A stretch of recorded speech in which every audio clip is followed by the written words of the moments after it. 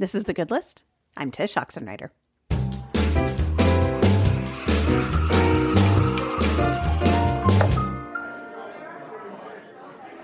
This is an idea.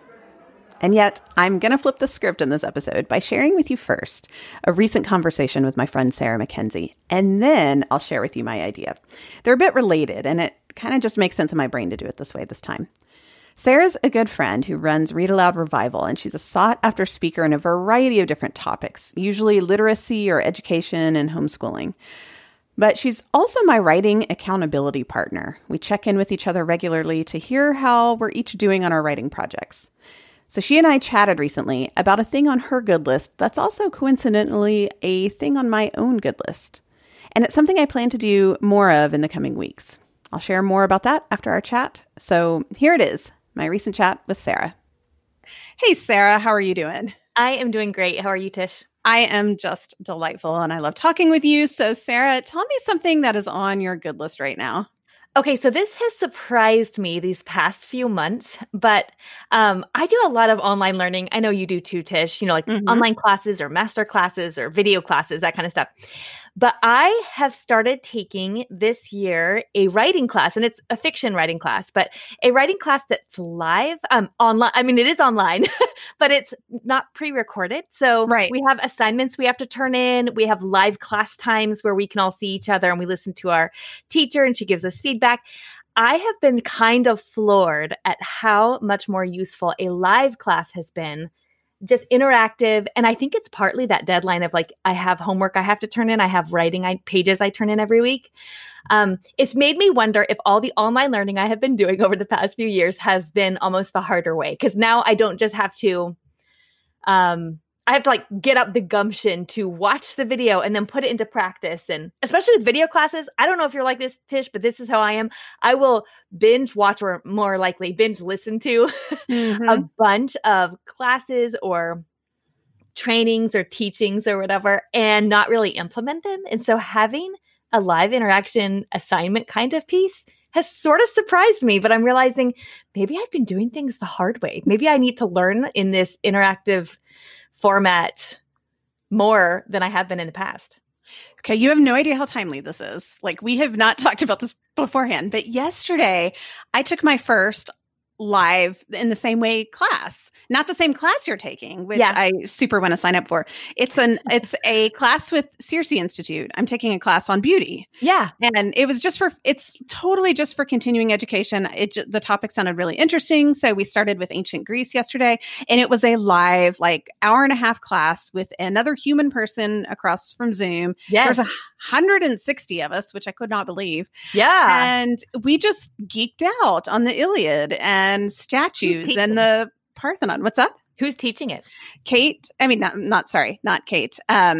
What is her name? Katerina Kern. Okay. Oh, yay. So, yes. Right. Okay. I love her. Sorry. Yes. So yeah, no, it's okay. Katerina Kern teaches it and it's so lovely. And it's just one of these like refreshing, I'm doing this just for my own edification kind of things. My daughter even came in and was like, what you doing? Because this was her last day of school. And I told her and she loved it. She thought it was great, but she was like, the last thing I want to do right now is take a class on Zoom. And I don't blame her. But it's really interesting that you said that because I'm wondering the same thing now because I took copious notes. I stayed engaged. I made comments. Whereas before, like I'm a member of Masterclass and I love it. And I'm probably going to renew it because I really enjoy it. But I listen to it like a podcast. Yeah, I do too. Like you can even toggle it to where you just do the audio, at least on your phone. Yeah, I know. That's great. I will binge listen, but it's more like a podcast than a class I'm taking. So that is so interesting that you said that. Well, and it's interesting because once, when we think about like how students learn, we know that they actually need that reflection piece is the more important part of learning, not like drinking up the information while you're reading or listening to a lecture, but it's taking all that information and then either like telling it back in your own words or doing something with it, right? But when I'm thinking about how I usually learn something I'm trying to learn, I just do the soaking up. And I, like you said, I listen to master classes as well. And I really do love them. And I like to listen to them while I'm walking or making dinner or whatever. But I don't do any assignments or anything. Right. Yeah, that's the harder part. So it's easier to skip. It's easier just to go, I'll do that later. I'm going to listen to the next class. And so I'm curious because this class you're taking right now, it's a smaller cohort, right? Yeah, there's only, I don't know how many people are in the class total, but in our live sessions, because that's like another thing that you sign up for, there's 6 of us. And so we get like one-on-one feedback, really. I mean, 1-on-6 feedback, but it's, we turn in pages. And if you weren't to turn in your pages, everybody would notice and be like, where are yours? Because they read them for you and give you feedback every week, right? Right. I was actually just going to say that. They would know if you weren't there. Like my class, you wouldn't know with 160 people, but that's okay with me. I still want to show up because I paid for it. Right. But with yours, like you're missing out on what you paid for if you don't show up with a group that small. Well, and 1 week I really just didn't have time to get my pages in. So I showed up to the class, but I didn't have anything for feedback on. And I did feel kind of like, oh man, I like paid for this. I'm here. But I missed out on an opportunity that I had. And I just think I think there's a few things going on. I think number one is it happens at a certain time. So it goes on my calendar. Whereas like when I'm taking an online course that I bought that's already pre-recorded, I can watch it at any time, which also means I can delay it at any time. Yes. And then number two, I think me having to do something, an assignment of some kind, and turn it in and people knowing if I didn't or if I did. I just think I didn't realize how much that accountability makes learning easier for me, I guess. I sort of thought I can learn in lots of different ways. And we can, of course, but... Yeah. I think it's interesting how much that accountability comes into play. Like the older I've gotten, the more I have learned how significant that is for me in doing any of these things. Like I think of myself as pretty independent, but like an example I thought of this past year, I joined a gym and it's a CrossFit gym and we just meet a few people at a time. And they just started up again post quarantine and it's still like super spaced apart. There's literally 3 of us at a time, but it was amazing to me how much I missed it. Like I thought, okay, I learned a lot of new skills. I'm going to keep it up at home. And I did for like 3 weeks. And then it was so hard. I know. And so it's just funny to me how much like just knowing other people will notice whether you're there and then cheer you on really is a motivator for me. It's weird. Well, and as adults, I think because so many things like that, like you're talking about at the gym or like this class that you're taking or that I'm taking, they're things we want to do. So we sort of think, well, I want to do them, so I'll be motivated to keep going. But whenever you're learning or whenever you're trying to get better at something, you're going to hit roadblocks. And I think it's really easy for us to sort of make excuses for ourselves or just get caught up in all the million other things we have going on, Yeah. So having that accountability makes it easier to keep going when it gets hard. And I think that's been something I've been surprised by how big of an impact that's making. I was even a little hesitant when I saw there was the live component, like, oh, yikes, I don't know if I have time for that. And it turns out I can make time for it, apparently. Well, that is so true because I think that used to be a deterrent for me. I don't want to sign up for a gym because then I have to physically be with other people. I don't want to sign up for a live class because then it's like I have to show up, which is so dumb now that I'm saying it out loud. Like, of course I should. If I want to, don't I want to show up? But I know. Somehow I wouldn't. But I love that. And I think you're right about the putting it on the calendar too. I think like yesterday, I was really in the middle of grading essays, but then 3 p.m. it's like, well, it's time for my class. So I'm going to close out the tabs where I'm grading essays because it's only an hour and a half. I can spare an hour and a half to take this class I signed up for. And I took so many notes and I wrote them down. And then I'm going to transfer it to Google Doc, which is another way I like process. I handwrite and then I put it, type it. Oh yeah, that's so good. So I'm like invested in this, even though it's only a 6-week class and it's only just for fun.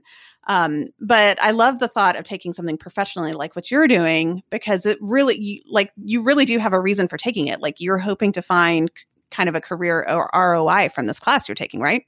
Yeah. And actually you saying that makes me also realize that the other thing I tend to do is collect classes because I like to collect information. So normally I will like sign up for lots of different classes and get a book. So this class, like I said, is a fiction writing class. So I would get books on fiction writing and watch master classes on fiction writing. I know Pixar has a great Khan Academy class on fiction writing, all these different kinds of things, and collect them. But because I'm in this live class, I know that I have things I have to turn in.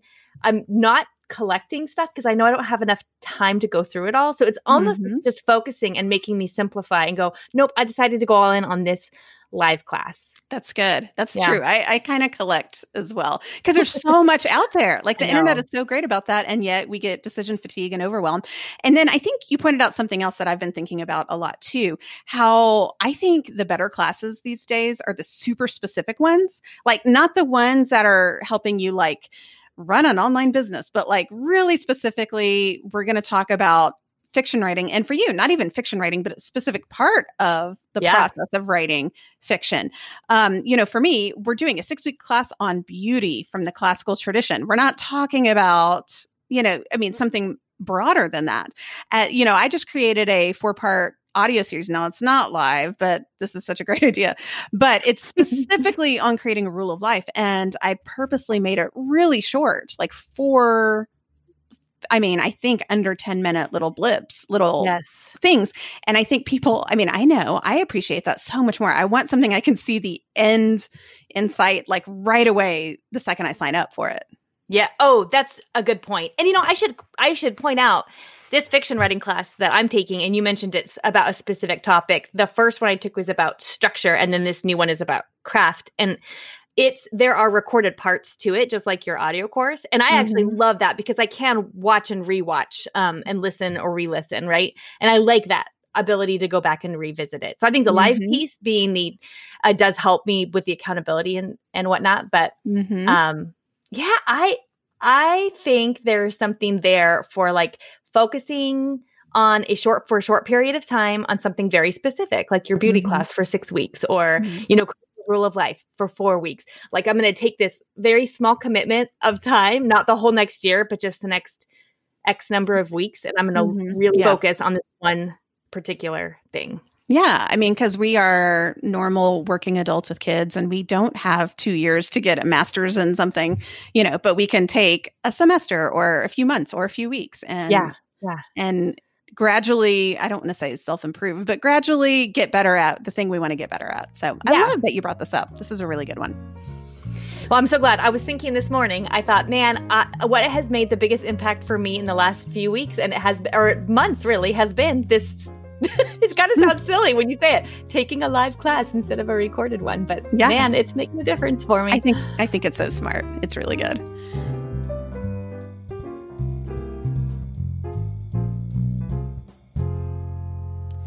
I don't know if it's the pandemic and quarantine or what, but for whatever reason, I've signed up for a lot of continuing education classes this summer. Most of them have to do with my work as a writer and teacher, but a few are just for fun. Regardless, I find them all fun intrinsically because I'm a huge nerd. I love learning stuff. I'd happily be a student full-time the rest of my life if I could figure out a way to make a living out of it. This isn't really new for me. I've taken tons of online courses over the years, some great and some not so great. But I'm grateful for them all because I've learned something in each one, and they've helped me grow professionally and personally. But there's also such a thing as letting those lessons percolate. If we take in too much new information in a short period of time without letting our brain organize its files and let the new stuff find its home wherever it needs to be, we'll either lose that info and it won't be any good to us, or we'll get overwhelmed. Our brain's limbic systems will go into overdrive and we'll freeze. We'll stop learning. All of this has happened to me before, and I'm guessing you've had experience with this too.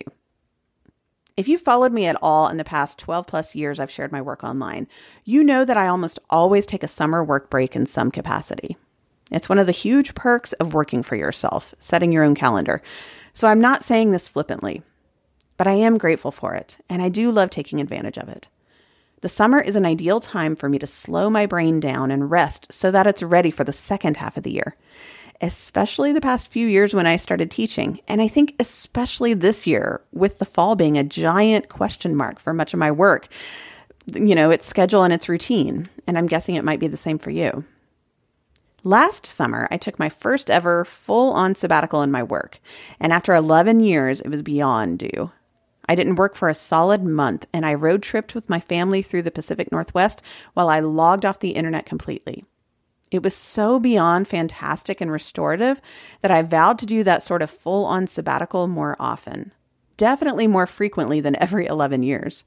I had no idea how badly I needed a clean break from the internet. I came back and started working with an entirely new perspective, and it's still affecting me to this day.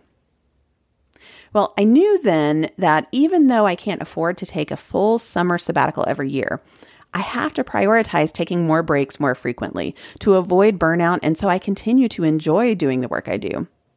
And I want to encourage you to do the same with this idea, because I really do think taking regular breaks should be on all of our good lists, whatever our lives look like. Maybe you don't work for yourself, so you can't take a complete break from work. Or maybe you can if you've got vacation time you haven't cashed in on. But perhaps if you're working from home these days, you could look into taking a break from your current surroundings. You might not feel safe traveling long distances via airplane right now, but maybe you and your family could find a guest house a few hours away. It might surprise you how much you need that break from the house you've been in for so long now. Or maybe instead of a full break from work, it looks like some sort of downshift. Is there a project you can shelve for a month? Or a weekly routine appointment you can pause for the next little bit? Is there some part of your work you can take a break from? Doing this might help you work fewer hours. Or if not, it might at least provide a bit more mental space in your life right now, giving you more margin to rest. I know you know what I mean. Taking regular breaks from work is nothing new. I'm not coming up with an idea you've never thought of. But I am asking you to consider whether you have a fixed mindset on whether you can take a break. That perhaps with some creativity, you can take more of a break than seems possible on the surface. Even a short break from thinking about some part of your work makes a huge difference. We all need these regular respites in our life because we're humans, not machines. You already know one big change I made after my summer sabbatical last year. I ended my long-running podcast, Simple, at the end of the year and started this new one after a short break. This show is much easier to create, and it takes up less of my overall work time, giving me more time to write. Because one thing I finally admitted on my sabbatical that I otherwise wasn't giving myself time to truly think about is that I'm a writer who podcasts. I'm not a podcaster who writes. My work priority lies in writing well, and I was mistakenly giving too much of my energy to podcasting. With my finite humanity, I chose to reprioritize my work so I can still do my things well without them draining me creatively. So with that in mind, I'm taking advantage of that shift. Starting a new podcast meant I was free from an ad network dictating how many episodes I needed to create and how often they needed to go out.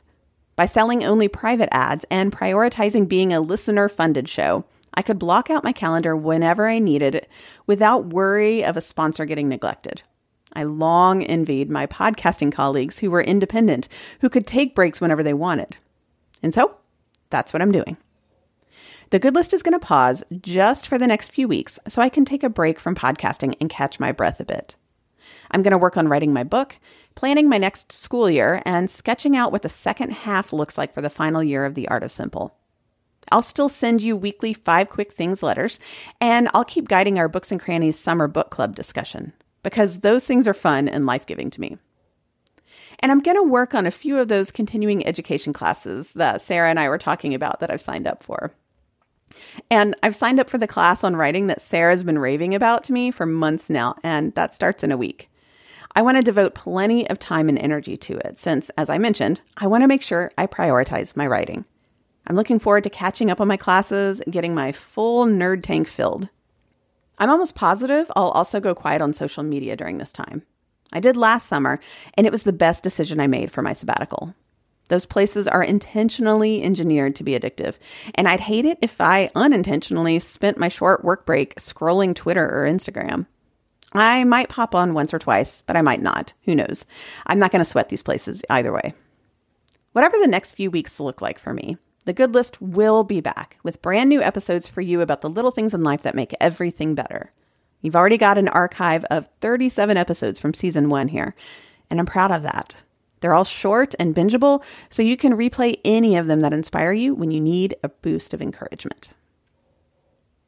So, as a reminder, I'm on Twitter at Tish and sometimes on Instagram at Tish Oxenreider.